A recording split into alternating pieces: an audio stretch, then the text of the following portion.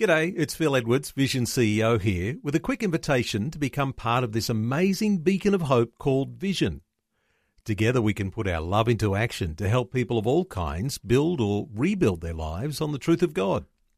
Please consider the part you can play during our upcoming Visionathon appeal, remembering that it's your support that makes Vision possible, including this podcast. Audio on demand from Vision Christian Media. Life is a stream, man, and its flow is not toward God, it's away from it.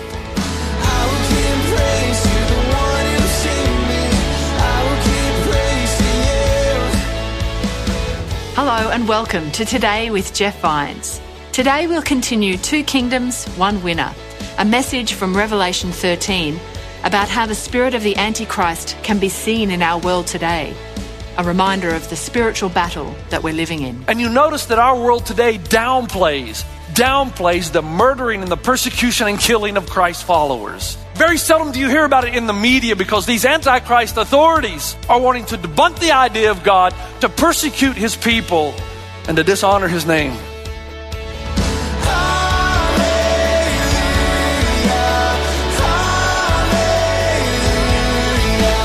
This is Today with Jeff Vines, and the second half of Two Kingdoms, One Winner. Let's take a closer example. Remember what we've said, that these type of antichrist, anti-God, blasphemous governments and authorities are going to exist until Jesus returns.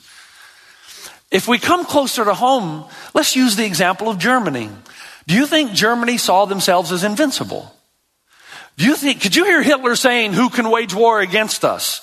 A Reich that would last 1,000 years. Was Hitler worshipped? Most people don't realize that 1834, 100 years before Hitler even lived, there was a German poet by the name of Heinrich Heine. Here's what he wrote. "Only the cross of Christ is holding back the Germans' lust for war." He went on to say, if the cross could be broken, the forces of brutality would break out and the world would be filled with terror and astonishment. Now, isn't that interesting? As you read the history of Germany, with Hitler and the church in Germany, what you discover, two things. First of all, you discover a long line of men who believed that Christianity and the cross was stifling Germany's thirst for blood and power. They actually believed that there were too many Christ followers in Germany who saw the cross as merciful and gracious and forgiveness. And Hitler and many before him believed we've got to get rid of the symbol of the cross. If we can get rid of the symbol of the cross, we'll get rid of a whole generation of mercy and sympathy. Hitler believed that the cross had weakened the German people. And so rather than doing away with the cross completely, what he did is he took the cross, as did many others who followed the occult, and he turned the cross into a broken cross, which became the swastika. Hitler believed that the broken cross, what was called the Hakenkreuz, should become the symbol of the new order and the new Messiah and the new Nazi. To show that their ultimate allegiance now was to a new Messiah, Hitler himself.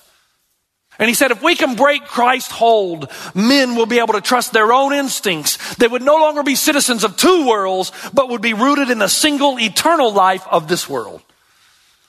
And Hitler said, I am the Messiah with a divine mission to save Germany. And just like Christ, I carry a whip to drive out the Jews. And just like Jesus' birth that changed the calendar, so also will my victory over the Jews issue in the beginning of a new age.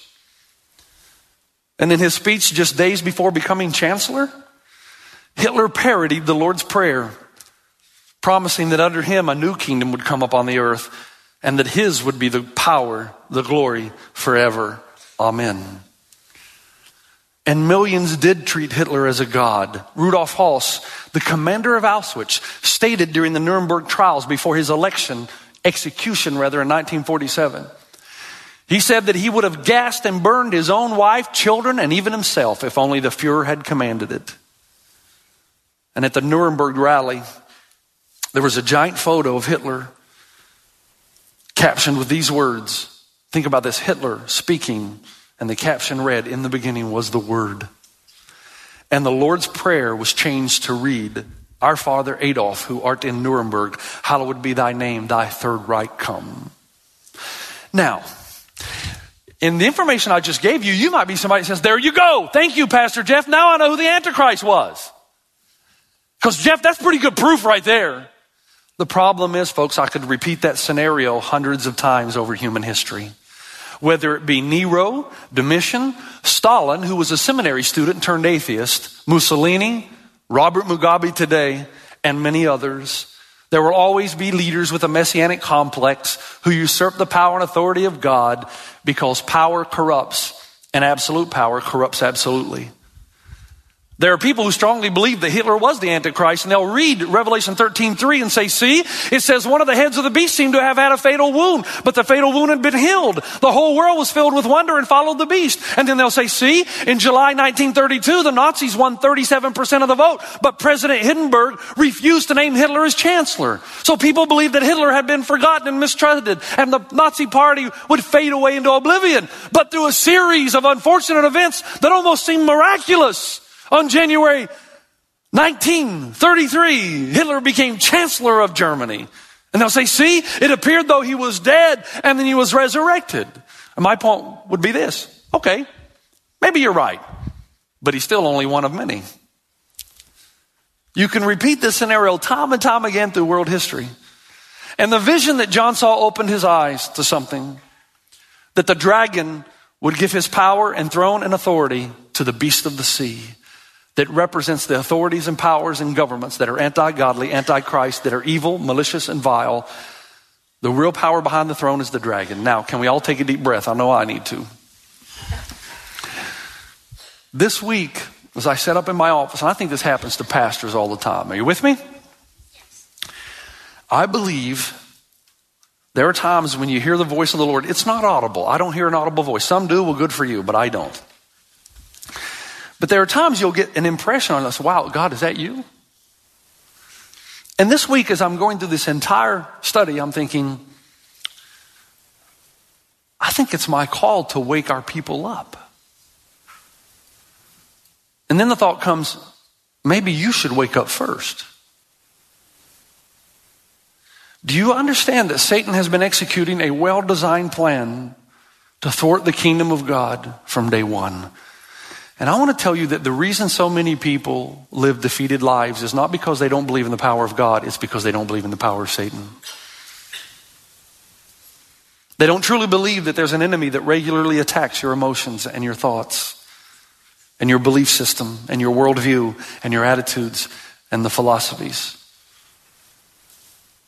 We got to wake up.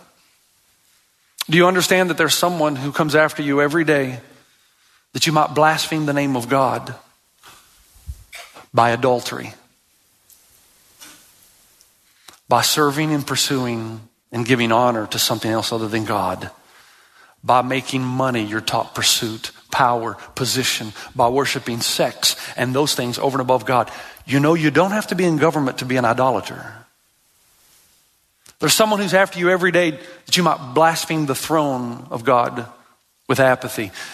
That you don't live a life of gratitude saying, God, I realize you're large and in charge and everything is yours, Lord, so I belong to you. Instead, you live your life building your own kingdom. And in doing that, you're blaspheming the throne of God. Or blaspheming the house of God. There are many of you who look at this and the gathering of God's people as one of many options you may do on a Sunday morning. The Bible says, do not forsake assembling together, meeting together. There's a reason it says that I'll get to in a moment. The point is, folks, do you realize that you and I have to wake up? That there are two kingdoms in operation that are diametrically opposed to each other. And stay with me. Let me show you how dangerous this is. Do I have you? You hear? Adolf Eichmann was a ruthless murderer, an architect of the Holocaust. I mean, this is a guy who came up with the idea of putting children, little babies, into gas ovens to exterminate them as quickly as possible. Who ordered the killing of entire villages for convenience sake. Who actually came up with some of the ideas to do experiments on human bodies that were still living. After the war ended, like many others, he escaped. Peter Malkin, one of the men who was a Nazi hunter, desperately wanted to find Adolf Eichmann and bring him to justice. And through a series of long events, they found Eichmann living in Buenos Aires, Argentina. Malkin would park his car with the Mossad across the street from Eichmann's apartment to watch every day for 2 months his comings and goings so that he would know the right time and the right place to capture him. And as he watched the apartment, every day Eichmann would come home after work, and as soon as he knocked on the door, a blonde-haired boy about 12 years old with blue eyes would come out, and Eichmann would hug him and squeeze him. It was his son. This confused Malkin. He couldn't understand why a man who commits such atrocity could ever show that kind of love and intimacy to somebody else. Finally, the day came when they knew exactly where Eichmann was going to be, and Malkin gathered his troops. And just a simple little thing, he walked up just before Eichmann entered his door, tapped him on the shoulder and said, un momento, or one moment. And as soon as he turned around, they threw him in the back of a car. And if you know the rest of the story, he was tried, he was hanged. But on the way in the car from the capture to the trial, Malkin had a few moments with Eichmann. And in his book, he writes, he could not resist the urge to ask Eichmann the question, and so he did. He said, I've watched you for 2 months hug your little boy. Do you know the Germans killed my little nephew that I love just like you love your son? How is it that you can show so much love and intimacy with your son and murder thousands of young men and women? Eichmann's response was this, but wait a minute, your son was Jewish, wasn't he? Now, how do you get to there? This is Today with Jeff Vines. You're listening to the second half of Two Kingdoms, One Winner. Let's continue now with Pastor Jeff. Now, how do you get to there? You get to there slowly, with propaganda, with the evil one entering your mind. You raise a generation. You don't get there overnight. You're not born into that. And my point is this. Do you understand that your life is a swift stream and it's going away from God? And if you think you can be neutral and make no advance toward the front, there's no such thing as neutrality. You're either breaking down the barriers, you're rushing the kingdom, or you're going backwards and the kingdom is rushing you. That's why the Apostle Paul said, don't be conformed to the pattern of this world, but be transformed by the renewing of your mind. Then you'll be able to test and approve what God's will is, his good, pleasing, and perfect will. Paul gave you 2 options, only 2. Number 1, you better be renewing your mind daily, getting the word of God, getting the prayer of God, getting the people of God in your mind. You better be doing that. Because there's no neutrality. If you're not being transformed, then you're being conformed. And this evil world system that will lure you and pull you away into pursuits that are unholy, into idolatry, into cheating on the faithful God. And it will come through the media. It will come through the things you watch, the things you read. You will be inundated. And if you think you can stand still, if the totality of your spiritual experience is 1 hour a week, you're losing ground.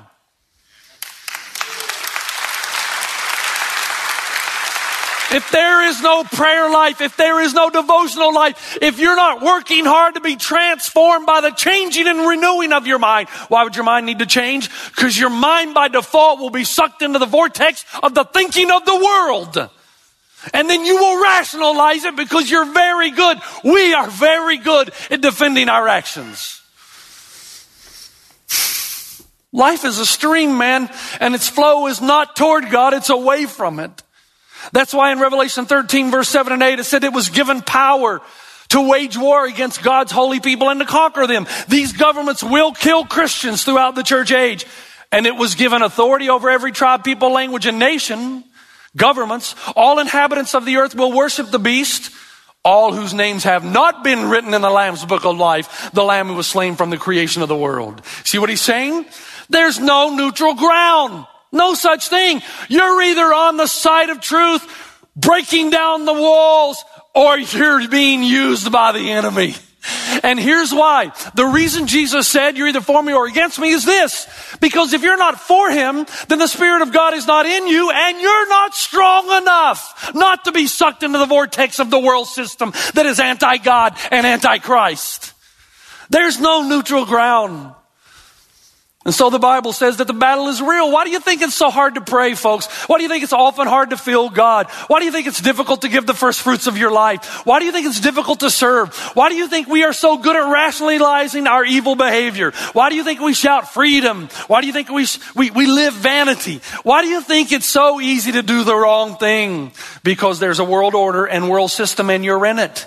There's a prince of the power of the air who's dwelling and giving power and authority over not only governments, but medias, Hollywood. He's got instruments and tools everywhere that you would blaspheme the name of God and his throne and his people. And some of our greatest failures, folks, are the things we leave undone. Courageous words that stick in our throats. Generous gifts that never leave our pocket. Bold witness that remain silent. And acts of service to the poor that go undone. Because the evil one whispers in our name, you can't give that away because God will not provide. You better not risk it. God will not deliver you. I believe that if you really honestly believed that there was an evil power after your conscience, after your emotions, after all of that, that you and I would respond differently. If we really believed that. I mean, think about it. If Satan was standing right here beside me and I am tempted to do something and I could see him, what would I most likely do? Dude, back off. No, I know what you're trying to do. No way, no. I'm not living for you, pal. I'm living for another kingdom. I don't think the problem is that you don't believe in God. I think the problem is you don't believe in Satan. You don't really believe he's there. You just chalk it up to something you ate for dinner last night. When the reality is, he's there. The Bible is not unclear about this. It's not in a fog or a haze. Ministry is hard. It's hard to resist sin. It's hard to do the good. It's hard to follow Christ instead of everything else that pulls away your allegiance.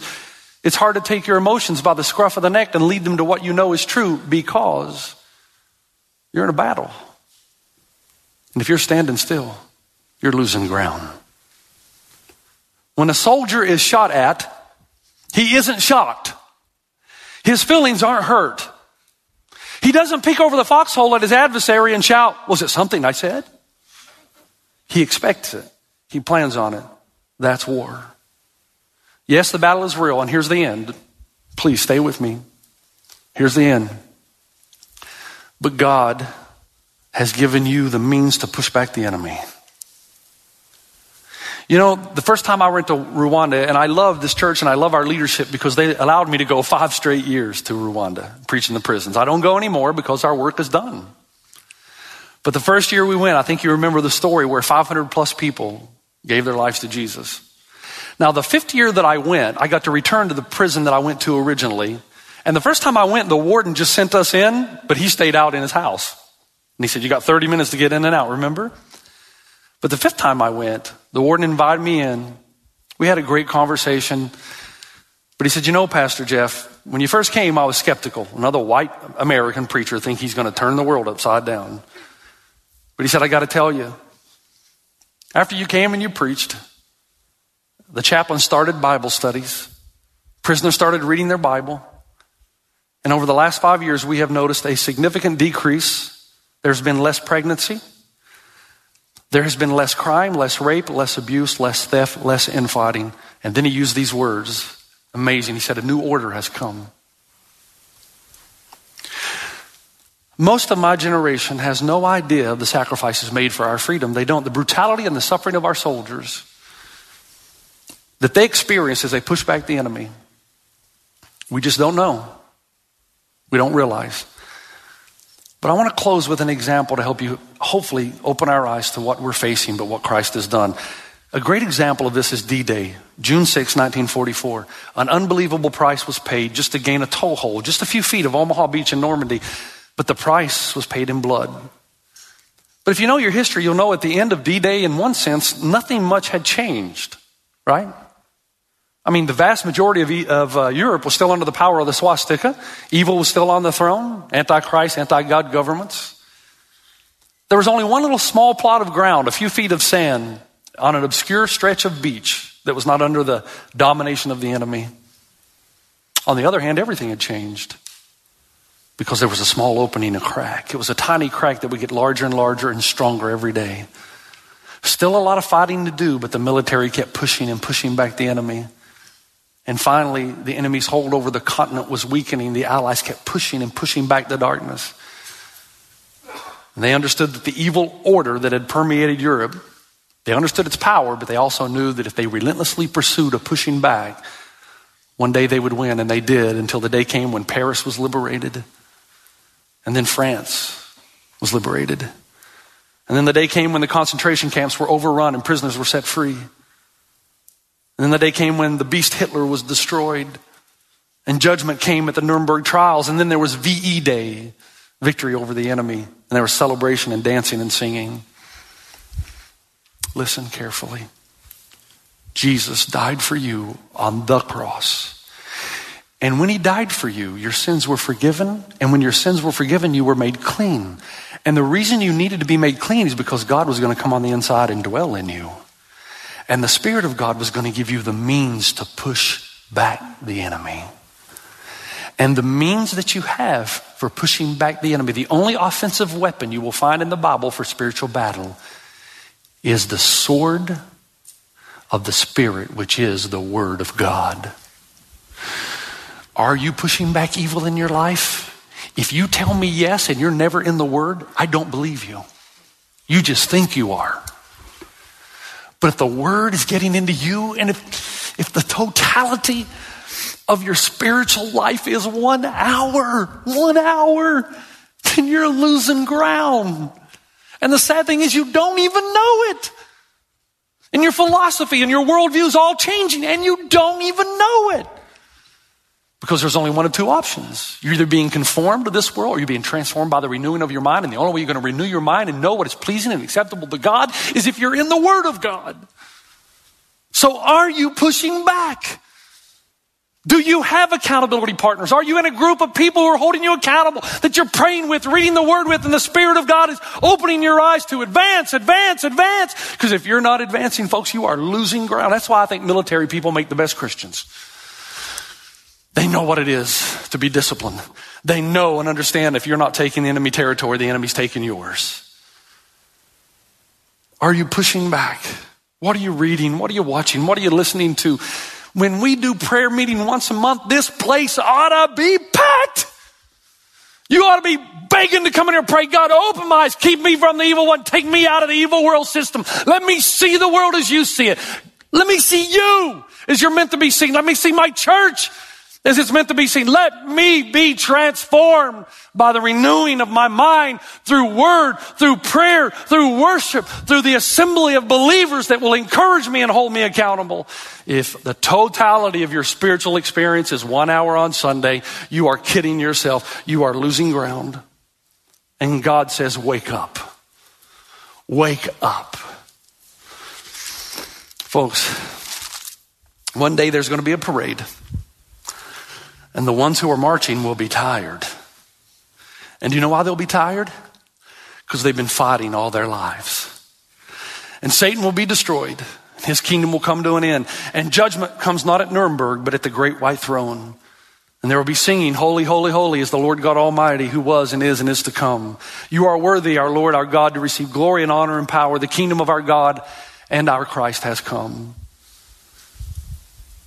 Paul said in 2 Timothy, I fought the good fight. I have finished the race. I have kept the faith. Now there is in store for me the crown of righteousness, which the Lord, the righteous judge, will award to me on that day. And not only to me, he says, but also to those who have longed for his appearing. You long for his appearing because you're tired of fighting the battle. But there will be many on that day who aren't tired at all because they've been fighting no battle.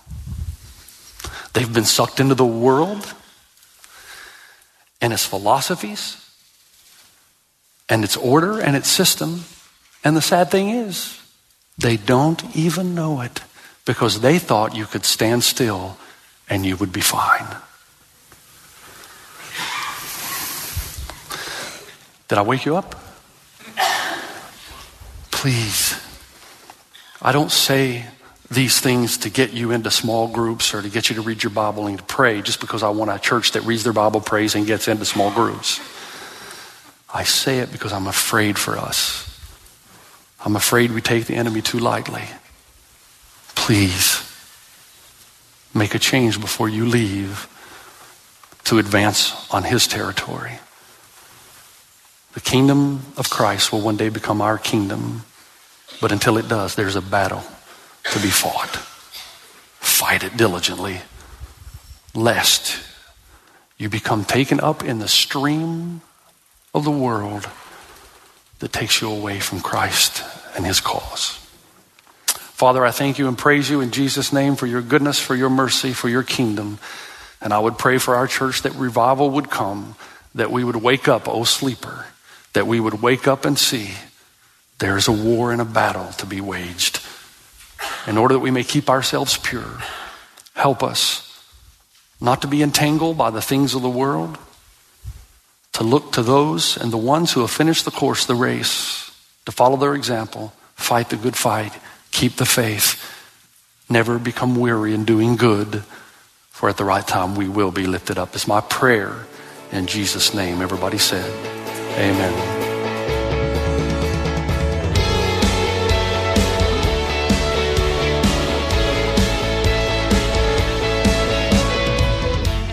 Thanks for joining us on Today with Jeff Vines. That's the end of Two Kingdoms, One Winner. For more resources and information, head to our website. That's vision.org.au. If you search for Jeff Vines, you can listen to today's message again or find other information from Pastor Jeff.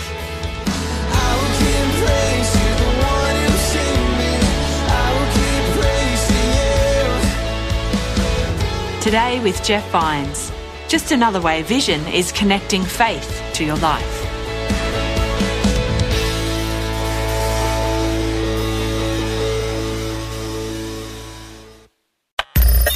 Thanks for taking time to listen to this audio on demand from Vision Christian Media.